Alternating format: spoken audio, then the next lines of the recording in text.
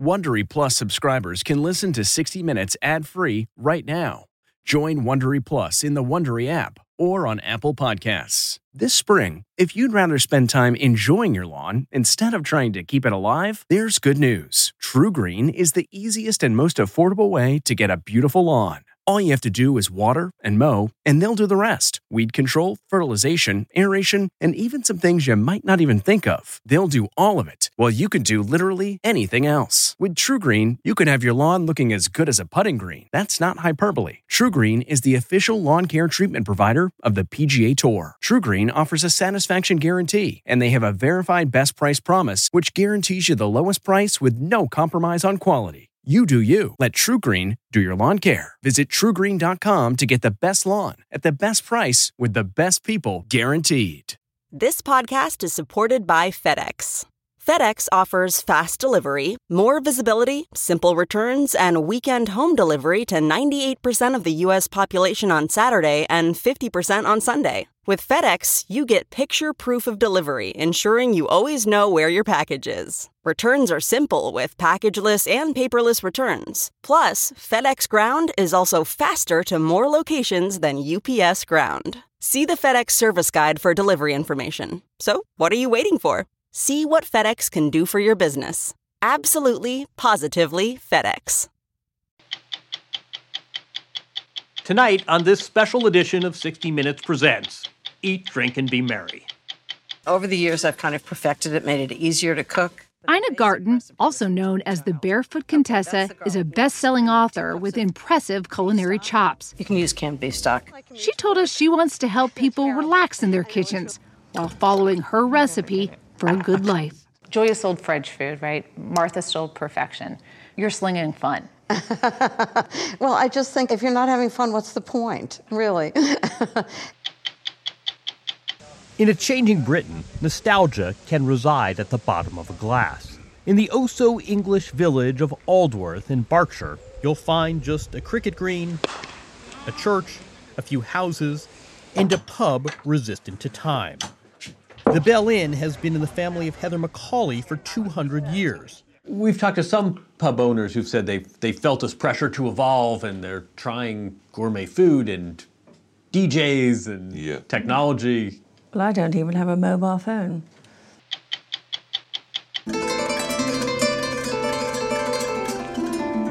Take a listen, as we did, to Sona Jobarte as she plays the kora.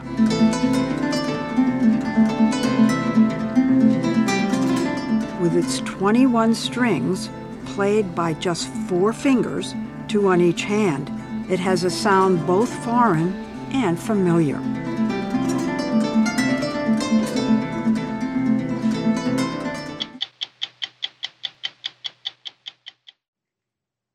This episode is brought in part to you by Audible, your go-to destination for thrilling audio entertainment. Whether you're looking for a hair-raising experience to enjoy while you're on the move, or eager to dive into sinister and shocking tales, Audible has an exclusive collection of thrillers from best-selling authors that will keep you on the edge of your seat. Like James Patterson's first audio-only thriller, The Coldest Case. Experience stories like never before, where every chilling detail is brought to life by captivating sound design. Plus, as an Audible member, choose one title a month to make yours forever. And now, new members can try Audible free for 30 days. Just visit audible.com/WonderyPod or text WonderyPod to 500-500. That's audible.com/WonderyPod or text WonderyPod to 500-500. Have you ever covered a carpet stain with a rug? Ignored a leaky faucet? Pretended your half-painted living room is supposed to look like that? Well, you're not alone. We've all got unfinished home projects. But there's an easier way. When you download Thumbtack, it's easier to care for your home from top to bottom. Pull out your phone and in just a few steps, you can search, chat, and book highly rated pros right in your neighborhood. Plus, you'll know what to tackle next, because Thumbtack is the app that shows you what to do, who to hire, and when. So say goodbye to all those unfinished home projects and say hello to caring for your home the easier way. Download Thumbtack and start a project today. Good evening, I'm John Wertheim. Welcome to 60 Minutes Presents. In this season of celebration, we have 3 stories that offer opportunities to eat, drink, and be merry. We'll enjoy a pint or two in the storied pubs of England, and be entertained by a virtuoso of an African instrument seldom heard on this continent. But we begin tonight's menu with a visit with Ina Garten, one of the most beloved cooks in the country, known as the Barefoot Contessa. Her cookbooks have sold millions of copies. Her weekly television show has run for 2 decades, earned 7 Emmys, 3 James Beard Awards, and millions of devoted fans who tune in as much for the cooking lesson as the cocktail party that typically follows. And when Sharon Alfonsi first met her in October, we learned that Ina Garten isn't quite as freewheeling as you might think. As impressive as her culinary chops may be, Ina Garten's success hinges on hard work, shrewd business sense, and leaving nothing to chance. This is just a great weeknight meal. It's so easy to do. You do the first stage, have yourself a glass of wine, do the second stage, and dinner's ready. Whether she's whipping up one of her signature chicken dishes, slinging Cosmos for her real-life friends, or scooping ice cream, Ina Garten is a calming presence in the kitchen, taking the mystery out of cooking. Now, how easy is that? She's built a culinary empire by making it all look effortless. I know people don't believe this, but I'm really a nervous cook, and I'm sure every recipe is going to turn out wrong. So I'm incredibly precise. Even now? Even now. I'm there with a cookbook going, is it a half a teaspoon or a whole teaspoon? Are you really? I follow my own recipes exactly, because I've spent so much time getting the balance of flavors and textures and everything right. I'm really not a confident cook. I would think that you were swigging wine and tossing an herb. Let's keep that image going. How's that? So this is my commute to work. Oh, awful for you. I know. At 74, the image of Ina Garten with her denim shirt, chic scarves, and signature bob is as reliable as the tried and true recipes she's built her reputation on. Those recipes are a roadmap for home cooks from a home cook. People like Bobby Flay worked in restaurant kitchens all his life, and he can just throw things together. I've watched him. He's such a brilliant cook. Yeah. I'm not that person. I didn't have that experience. When you say you're testing yourself at first, and how many times do you have to make something before you get it right? Sometimes 10 times, sometimes 25 times. Really? And then I'll print out a page and give it to one of my assistants and watch them make it. And it so surprises me what people do. I was making lentil salad, warm French lentils, and she was putting in garlic in it. I said, what are you doing? And she said, well, it said cloves of garlic in it. And I was like, no, it's cloves, not cloves of garlic. And I thought, I never would have made that mistake, but somebody else at home is going to make that mistake. So I just want you to feel like I'm right there beside you, just kind of guiding you through the recipe. So this is the secret garden. Oh, don't tell anybody about it. Garten has been guiding viewers from her home in East Hampton, New York for 20 years. I love these tomatoes. Do you really do the gardening? Well, I point. So yes. Yes. It may seem like she grew out of the rich Long Island soil. She did not. Born in Brooklyn, New York, Ina Rosenberg grew up in Stamford, Connecticut. Her dad was a doctor, her mom a dietitian. As a teenager, she was instructed to stay out of the kitchen and excel in school. She did both. She met her future husband, Jeffrey Garten, while she was 16 years old, and 4 years later, they were married. Jeffrey, a lieutenant in the 82nd Airborne, later took her backpacking through France. She came home with an ambitious mission. So I got Julia Child's Mastering the Art of French Cooking, and I just worked my way through those books, which were very complicated recipes. I mean, there were ingredients in each recipe that was another recipe in itself. Right. And I loved that challenge. You never went to cooking school? Never went to cooking school. Was Julia Child's book your cooking school? Julia Child was my cooking school, yeah. Exactly. Her actual degree was in economics. At 26, she had a job at the White House, analyzing nuclear energy policy for the Ford administration. Jeffrey worked around the corner at the State Department. Each weekend, Ina says, they devote their time to less bureaucratic pursuits, like making a great dinner party look simple. To this day, I follow this. I never made something for a dinner party I hadn't made several times. So on Monday, I would make the roast leg of lamb with tomatoes with duxelle, which are finely minced mushrooms, for Jeffrey for dinner. Lucky man. And then I'd make it again on Wednesday. And then by Saturday, I knew how to make it. And the poor guy would go, "Oh, this is delicious. What is this?" After 1,000 dinner parties and 2 administrations, at 30 years old, Ina had burned out of life inside the Beltway. In 1978, she saw this ad in the back of the New York Times for a 400-square-foot specialty food store in West Hampton, New York, called the Barefoot Contessa. But you had never been to the Hamptons. You didn't know anything about running a store. I knew how to make 12 brownies for my friends, but I certainly didn't know how to make 100 brownies. I didn't even know how to cash out the register or slice smoked salmon to me, brie was like a foreign language. Yeah. So was it confidence that allowed you to do that, or was it that you were being naive? I have a very low threshold of boredom, and I was really bored with my job.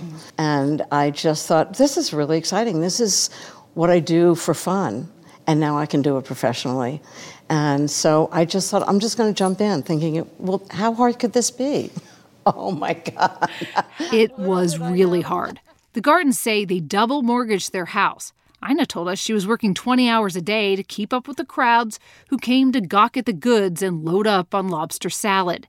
Soon, she opened a bigger shop in East Hampton. It's very deliberate.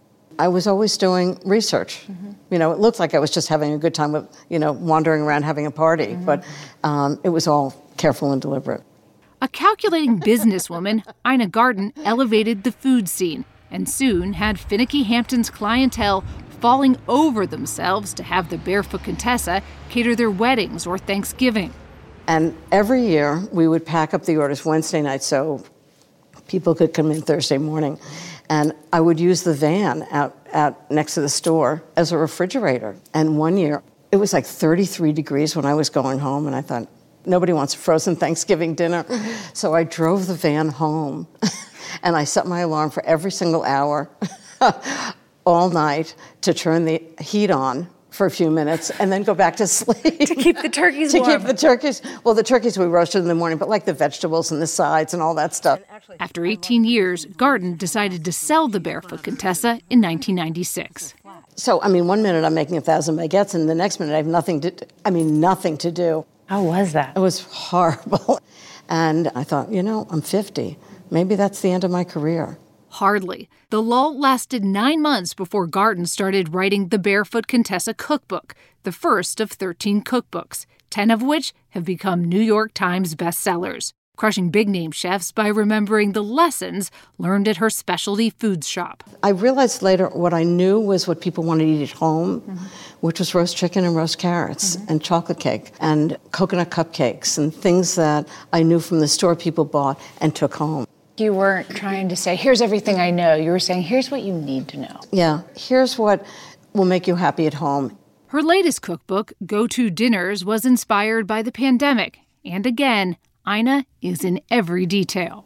One of the things about the book that is not by accident is that you can put it on the counter and it doesn't flop shut. I'm so glad you noticed that. Early on, Garten sought out a printer in Japan so her cookbooks would lie flat. It wouldn't close while cooking. She designed them to have white space for notes and pictures as guides. Simplicity is a non-negotiable. Do you ever throw something out because it's too difficult to make? Absolutely. If I get to a point in a recipe and I go, I'm never going to make this recipe again, everything goes in the trash. And if you're exhausted by the time you finish that, it's not good for the party. So you're thinking about the party above all things? I'm always thinking about the party. The party got real big real fast after Ina was invited to be on Martha Stewart's show. An outtake caught the eye of a Food Network executive. She said that I was making something and I took a spoonful of it and tasted it and go, this is really good. and the Martha Stewart crew said, cut, you can't talk with your mouth full. And I was like, why? It's a cooking show. Garten told network executives she didn't want a show, but eventually gave in with a caveat. Instead of an adoring studio audience, she insisted on a more intimate affair in her kitchen. She directed the cameras to come closer, so it felt like a dinner party. One of the things I'm fascinated by is that there are a lot of people who watch your show who don't cook. What do you think the appeal is? Why are they watching you cook? I think there was a time when Mom was in the kitchen cooking for us, and I think people feel like they're just hanging out with me and I'm cooking for them. Mm-hmm. When you're cooking, it's not about look at me. Oh, it's never about look at me. I'm like, don't look at me. I'm just the opposite. It's funny. I have a friend who said everybody else is like, look at me. I'm, pay attention to me. And I'm like, well, this is what I do. You can do whatever the you want to do. And I'm just having fun here. Yeah. The fun came to a screeching halt for Ina and everyone else during the pandemic. Unable to film her show or cook for her friends, Garton turned to Instagram, offering practical advice to home cooks. It's really important to keep traditions alive. And stirring up some fun. You never know who's going to stop by. Wait a minute, nobody's stopping by. 2 cups of vodka and more than 3 million views later. Delicious. With the lockdown over, we wanted to make sure Ina didn't have to drink alone. If you do this, Jeffrey arrives.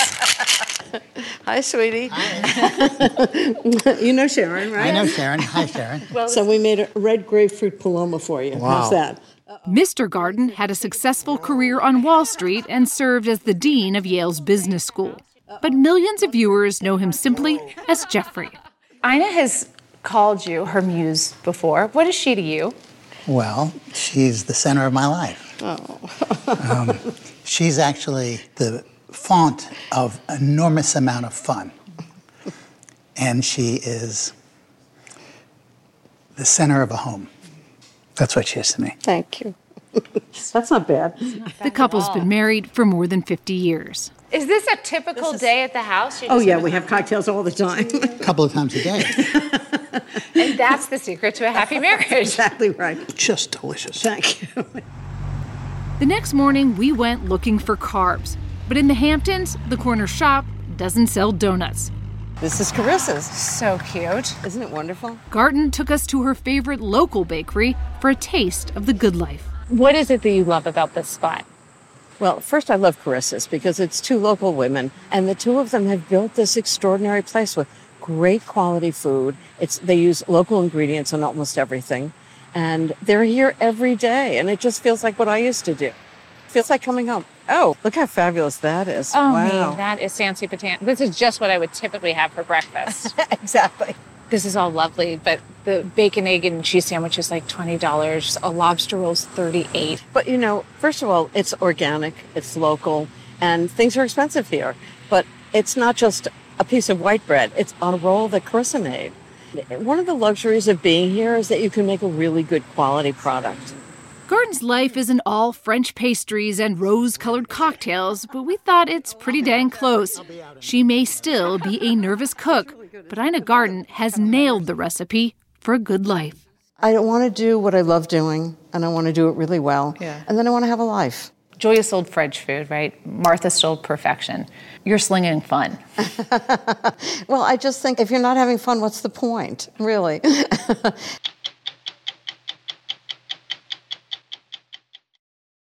Looking to instantly upgrade your Mother's Day gift from typical to meaningful? Shop Etsy. Get up to 30% off well-crafted and personalized gifts from participating shops until May 12th. This year, embrace your creative side. The side your mom gave you. And shop Etsy for custom jewelry, style pieces, home decor, and extra special items she'll adore. Need something original and affordable for Mother's Day? Etsy has it. Shop until May 12th for up to 30% off gifts for mom. Terms apply. Every day, our world gets a little more connected, but a little further apart.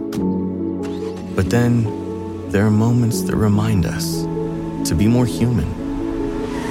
Thank you for calling Amica Insurance. Hey, I was just in an accident. Don't worry, we'll get you taken care of. At Amica, we understand that looking out for each other isn't new or groundbreaking. It's human. Amica, empathy is our best policy. We were nearing last call on the grandest of British institutions, the pub. After enduring for hundreds of years as centers for schmoozing and boozing, pubs were going the way of morning newspapers, afternoon tea, and the whole idea of empire. A range of factors undercut the kind of neighborhood joint where everyone knows your name. Then came COVID, which kept most British pubs closed for more than a year. But in the summer of 2021, the UK reopened, and not unlike an overserved patron, the pub story started to stagger and lurch in an unexpected direction. And as we first reported last year, maybe it's not quite closing time after all. 1,200 plus years old. Yes. A man walks into a pub. Of course he does. In this case, it's a very old pub. Ye Old Fighting Cocks in St. Albans outside London. Its landlord, or publican, is Christo Tofali. So your pub is one of dozens in this country that claims to be the oldest ever. Yeah, absolutely. Make your case, right. make your case. It turns out there's a bit of a misconception which one's the oldest and what the oldest pub is. So we're the oldest pub. The first brick was laid in 793 and the oldest inhabited building in Europe. The Vikings invaded England in the same year. The first brick was laid in 793. I suspect Vikings would like this place. They would love this place. Before we go further, let's define our terms. We're not talking about mere bars, or, for the love of God, sports bars. These are pubs, short for public houses. They exist as much for conviviality as for what's on tap. Cold lager, and to the shock of first-timers, warm ale. They've been cornerstones of the culture here for centuries. The writer-slash-comedian Al Murray believes the value proposition goes well beyond beer. It's a community place, it's a communitarian place, in a way that sitting in your front room watching television just isn't. I mean, what is it about this culture that has such appeal to you? To sound sort of idealistic about it, princes and paupers are equally welcome in here. And given that Britain is such a class-ridden society, there are very few places where, you know, you stand at the bar and your money's as good as anyone else's. You sound like a pub romantic. I am completely romantic about the idea of pubs. There is something genuinely beautiful about the idea of somewhere where anyone can go at any time and sit in a corner with their own thoughts and a drink, and it's a beautiful notion. You don't go to Turner's Old Star for quiet contemplation. One of the last of the so-called boozers in London's East End, it's the heartbeat of the proudly working-class community here. Put in a day of work, you work hard, you come in, and then you... Yeah, absolutely. You work hard all day, and then you kind of like... It's just like having a mental shower after a hard day's work, just to kind of wind down. It's like a real-life Cheers, I guess, you know? They make you feel welcome. You feel welcome. We're family. We're family. Paul and Bernice Drew have run the Old Star for 17 years. They met across the street, got engaged here. They live upstairs. The pub is their living room. The regulars, their oldest friends. When you say regulars, though, these are really regulars. Oh, yeah, everybody. Everyone from 0 to 90 enjoys themselves. There's a core of people, I suppose, 10, 15 people, that come in every day, regardless, winter, summer, whenever. They all come up, have their couple of beers, have a laugh, chew the wag, as they say, and, you know, slag everyone off. They're always having a go at each other. I hear you say with a real pride, this is proper pub. It is. It's my pub. That's what we call it, don't we? No, it's a pub. We call it a pub. For centuries, pubs have been as much salon as saloon, as they've taken a stool and watched history and myth unfold. In London Soho, the French House was where bohemians would rub shoulders with resistance leaders. After Paris fell to the Nazis in 1940, Charles de Gaulle, in exile, is said to have written his famous speech to the French Free Forces here. A little further east on the River Thames, legend has it that the 17th century Judge Jeffreys would watch those he sentenced hang as he lunched and sipped ale at the prospect of Whitby. And then there's the cholera epidemic that gripped London in 1854, killing 550 people in 2 weeks. A local doctor, John Snow, figured out the problem. Contaminated water from a well was spreading the disease, and simply removing the handle from the pump effectively ended the epidemic. John Snow wasn't knighted, but he did receive what might be the next highest British honor. Christening a pub after someone is an exception. Many pub names read like drunken Mad Libs. Random adjective plus random noun, often an animal. The ape and apple. The snooty fox. The drunken duck. The black dog. For Pete Brown, Britain's leading writer on beer and pubs, these names offer a clue to every establishment's story. What's going on here? I mean, it's become one of the quirky aspects of the British pub, but it starts off in a very practical way, which is that most of the population who went to pubs until recently were illiterate. So you couldn't put a name sign up; you had to have a pictorial sign. So you'd pick a picture of something that had some resonance with people. But then some of the ones that you just mentioned, I think it's kind of the pub self-satirising itself. And it's not just pub names that veer toward the colourful and eccentric. Just behind London's Law Courts, and then behind the bar, you'll find the owner, chef, and star performer of the Seven Stars pub, the talented Mrs. Roxy Beaujolais. Your husband is American. Yes. How do you explain what you do to his family? Well, when I was first introduced to them about 30 years ago, his mother asked me what I did, and I said, I'm a publican. She said, what? Yeah. And my husband dove in and said, no, Mama, not a Republican, a tavern keeper. So, but what is it about this job that clearly feeds something in you? I'm good at it, darling. I mean, I'm good at it. I cook. I have a passing interest in the product that I sell myself. I love it. For the last 25 years, cheers, good health. Comedian Al Murray has loved playing the figure behind the bar. His alter ego on stages, a head-shaved, over-opinionated blowhard he calls the pub landlord. We're sensible people in this country, aren't we? Down-to-earth people. Yeah, we never put a man on the moon. Nah, the moon was never going to be part of the British Empire, was it, Butcher? Nah, there's no one to give it back to once we're done with it, was it? So what is it about that archetype? He's a know-all who knows nothing. It's a guy who has power but no authority. It's a guy who is writing intellectual checks he can't possibly cash. Was it mile wide, inch deep? It's the whole swirl of what happens in a pub. The publican is the conduit, the confessor, the sort of, high priest in a space like this. So all goes through him. It's all good fun, but as his character suggests, pub culture is, if not eroding, undergoing considerable change.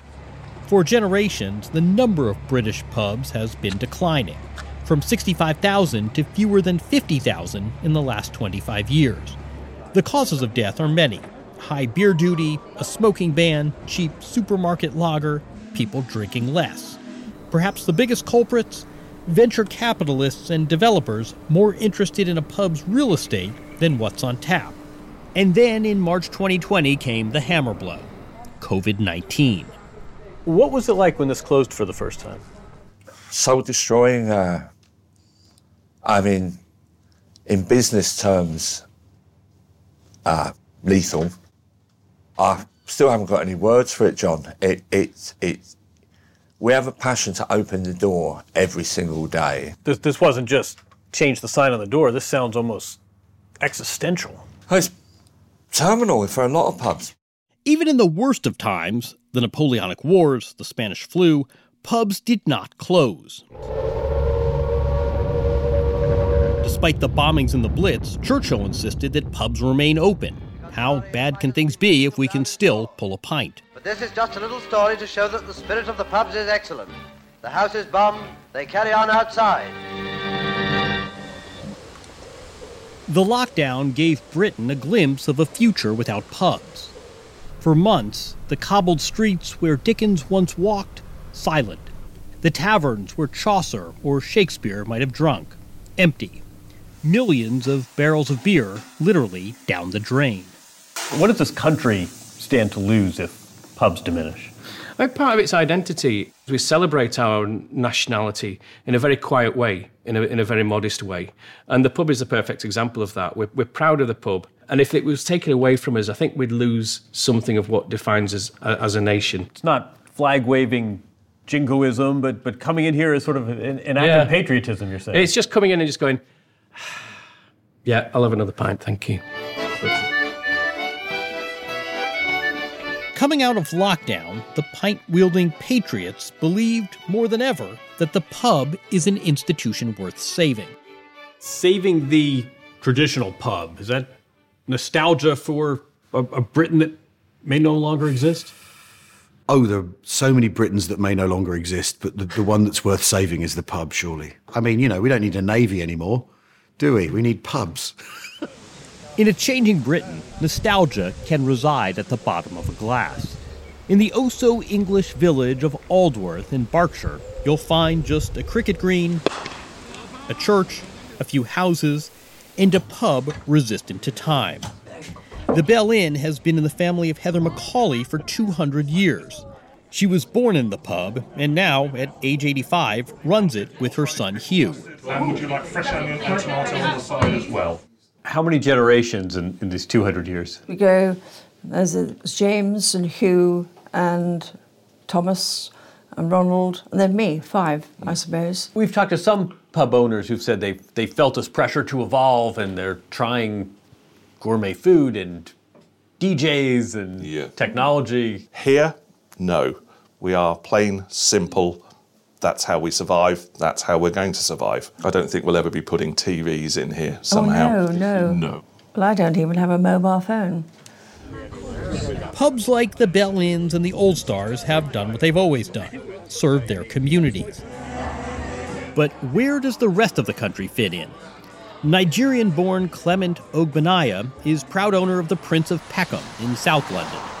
He has taken the magic of the pub and adapted it to multicultural 21st century Britain.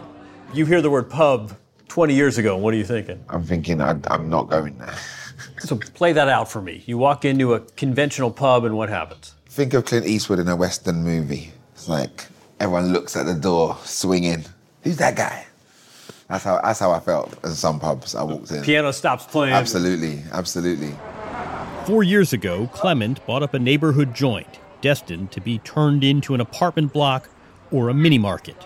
Pubs play a massive part in representing the communities, representing the underrepresented, the marginalized, and giving them a space, giving them somewhere where they can actually be, they can congregate, they can share ideas. When kids today hear the word pub, what do you want them to think?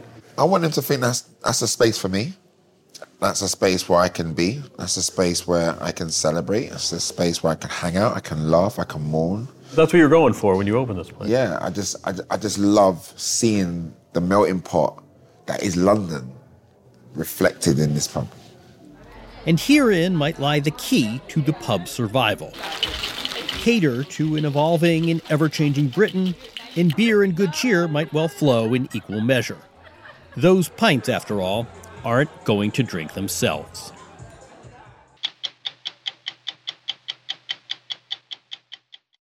Tonight, we want to introduce you to a musician, Sona Jobarteh, who introduced us to the beautiful sound and story of a centuries-old instrument, the kora. It's a stringed instrument from West Africa, part of a musical tradition that dates back to a 13th century empire and has been passed down strictly from father to son, man to man, in a special set of families ever since. As Leslie Stahl reported this fall, Sona Jobarteh was born into one of those families, called griots, the daughter of a Gambian father and a British mother. After hundreds of years of men, she is the first woman to master the kora. In her performances around the world, and in her work offstage, she says she is keeping the tradition alive through the very act of breaking it.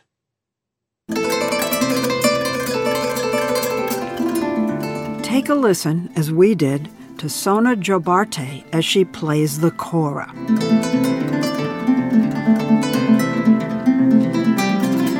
With its 21 strings, played by just 4 fingers, 2 on each hand, it has a sound both foreign and familiar. To me, it's like a harp. What do you compare it to? I don't actually compare it to anything because it's normal for me, right? I compare other things to the kora.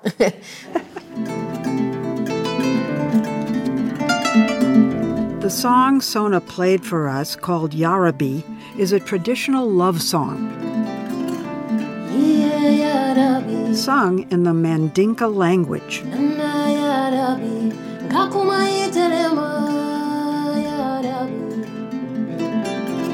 The tradition goes back to the 1200s, when a kingdom called the Mali Empire reigned over a large swath of West Africa, the territory of several modern-day countries.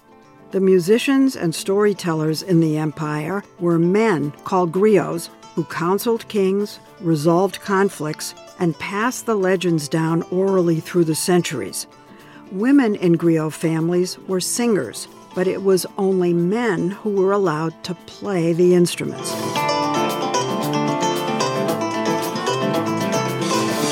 That is until Sona Jobarteh. At 39, she has become one of the foremost kora players in the world.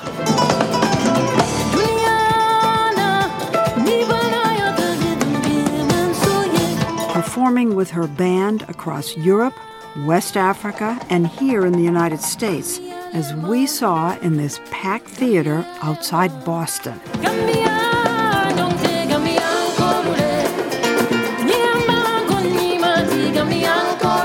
This is music, when you hear it, it still to this day carries this feeling of the empire at its greatest. You get that feeling of royalty, you get that feeling of, something that you're so proud about.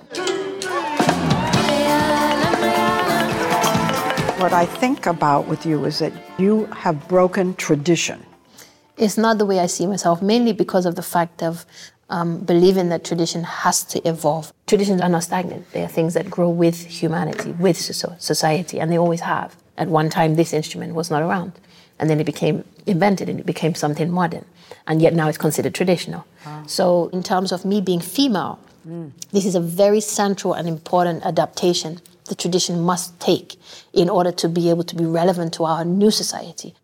Sona Jobarteh comes to the griot tradition as both insider and outsider. Her mother is a British artist. Her father, the son of a legendary Gambian kora player whose griot family pedigree traces back to the 13th century. Though her parents' relationship didn't last, Sona grew up in both worlds, the UK and her grandfather's family compound in the Gambia, where she says her grandmother urged her to embrace her griot heritage, which, as a girl, meant singing. She used to keep telling me, you have to sing, and I never wanted to sing. I hated singing with a passion. Why? You have the perfect voice. Didn't like it, never liked it. But your grandmother knew you had a great voice. I don't think she had it much, because I refused, and I was a very stubborn child when it came to that. I would sit there for But Sona was drawn to the kora, and as a little kid, no one seemed to mind her learning some of the basics. She thinks her grandmother may have even liked the idea. In the UK, though, she studied a different musical tradition, classical cello, and she excelled, winning a scholarship at age 14 to a prestigious music boarding school. Were you one of the very few biracial kids in the school? The only person of color in the first school. The only yes. person? I was incredibly shy as a student. I never talked. That's my own way of surviving those years, I would say. Were you sad? Was it a tough time? It was a very tough time. Yeah, happiness was not a major part of it. But she did find one point of connection to her life in the Gambia. The library in the school had a kora there, hanging on the wall. So I would be always looking at this thing. And then one day I decided to take it off the wall. It was a total mess, as you can imagine. So what I started doing was every time I get a little bit of time where the place is quiet, I would take it off the wall, fix a string, put it back. And I was doing it, hoping nobody was going to notice. I kept taking it off the wall. And there was one lady who was one of the late night workers. She said, why don't you take it to your room? And you can keep it there and just work on it. She's your hero. I had the permission. It became my sanity. And her calling. At 17, she decided she needed to study the kora properly, which meant taking a personal risk, appealing to her father to pass the tradition down to her, his daughter, as his father had to him. They hadn't spent much time together, as Sanjali Jobarteh had been living and performing mostly abroad. For years and years and years, kora playing was passed father to son, father to son. Exactly. And along comes your daughter, Sona. Yeah. Did she say, Dad, will you teach me? Yeah, she said, what I really want to learn is the kora. But girls didn't play the kora at that point. What I told her, I said, I would like, if I close my eyes, I don't have to know the difference. Is it a man or... Oh. If you can do that for me, You just immediately said okay? I just immediately said okay. You never hesitated? I never hesitated, no. I don't want you to get distracted with this whole idea of being female. Don't let that get into your head. Don't let it distract you. Your ambition needs to be a good kora player. Not a female kora player, just a good kora player. And so that was my challenge at the beginning. How hard did she work? She worked very, very hard. She started performing, sometimes with her father, and then with her own band. She got acceptance first in Europe,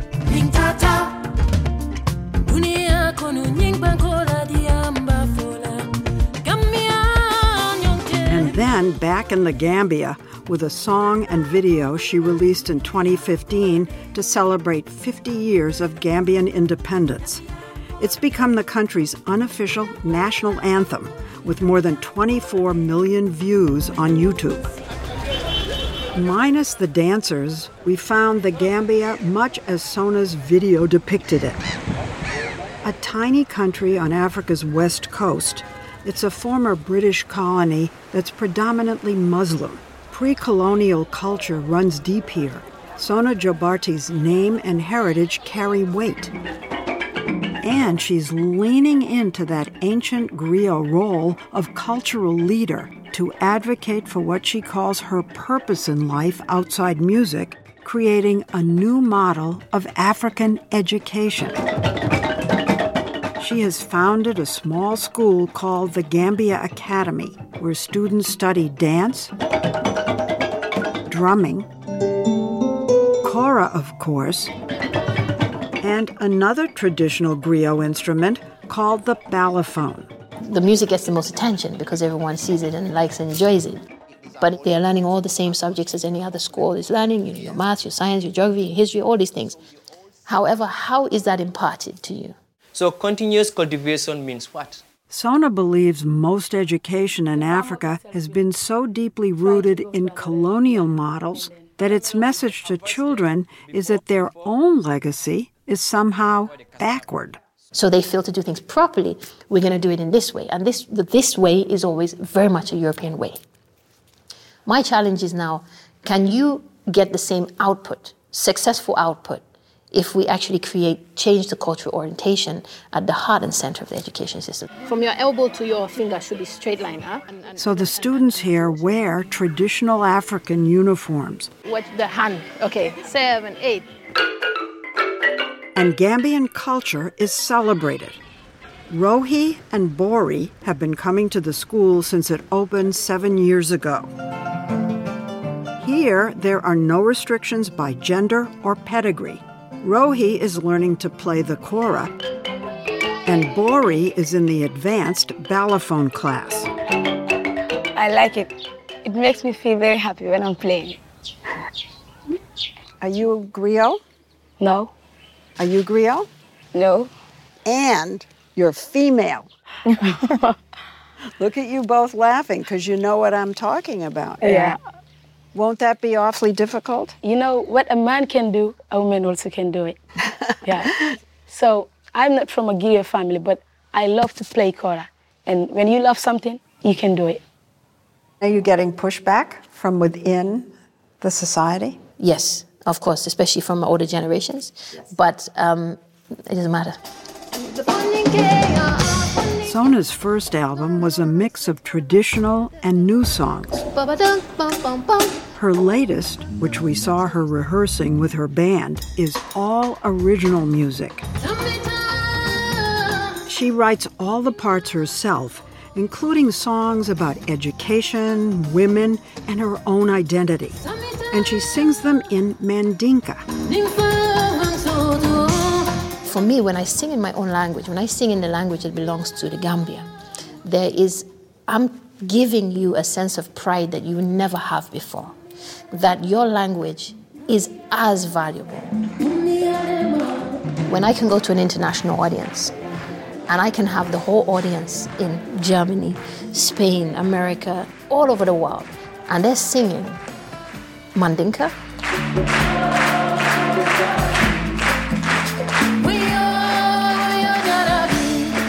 The power, she says, of music. It becomes a universal language. I can talk with anybody from anywhere in the world using music. I can't do that in any other form.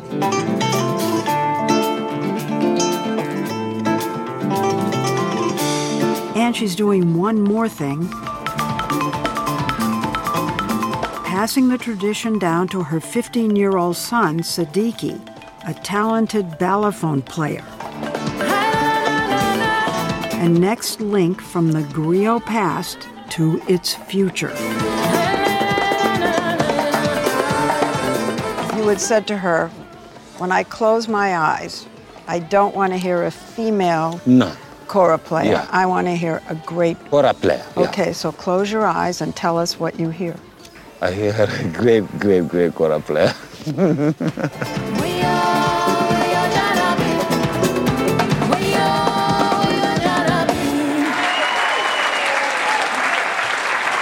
I'm very, very proud. Definitely. Thank you so much.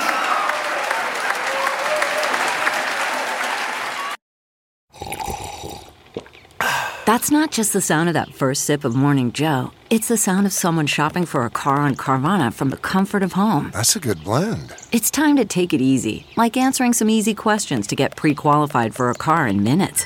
Talk about starting the morning right. Just like customizing your terms so your car fits your budget. Visit Carvana.com or download the app to experience car shopping the way it should be. Convenient, comfortable. Ah. What makes a life a good one? Is it the adventure you have? Or the friends you find along the way? Maybe it's pursuing your passion while striving to protect, defend, and save what you believe in every single day. So what makes a life a good one? In the Coast Guard, we think it's all of the above and more. But you'll have to find out for yourself. Visit gocoastguard.com to learn more. Around the world last night or this morning, Christians heard the gospel story of the heavenly host appearing to shepherds and singing the promise of peace on earth. That got us wondering about the state of peace on earth. How much peace is there this Christmas night? There's no peace in Ukraine, where the world's best-known, most reported war rages on. But Ukraine is just one of some 15 wars, insurgencies, and other actions, each of which has claimed more than 1,000 lives this year, according to the World Population Review. There are civil wars in Myanmar, Afghanistan, Yemen, and Ethiopia. There is an insurgency in Iraq, and drug wars in Mexico and Colombia. You can find peace on earth tonight in many places, but for millions of people living in the conflict zones where war rages on, a prayer for peace may be in order. I'm John Wertheim. We'll be back next week with a brand new edition of 60 Minutes. If you like 60 Minutes, you can listen early and ad-free right now by joining Wondery Plus in the Wondery app or on Apple Podcasts. Prime members can listen ad-free on Amazon Music. Before you go, tell us about yourself by filling out a short survey at Wondery.com/survey. Are you a fan of 60 Minutes? You can represent the most watched series on television with shirts, sweatshirts, mugs, and more at ParamountShop.com. You can take 20% off with code MINUTES20. That's 20% off at checkout on all 60 Minutes products with code MINUTES20 at ParamountShop.com.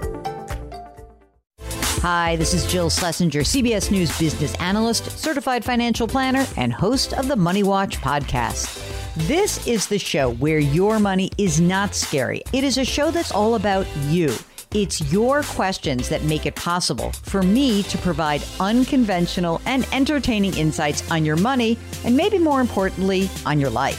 Follow Money Watch wherever you get your podcasts. You can listen ad-free on the Amazon Music or Wondery app.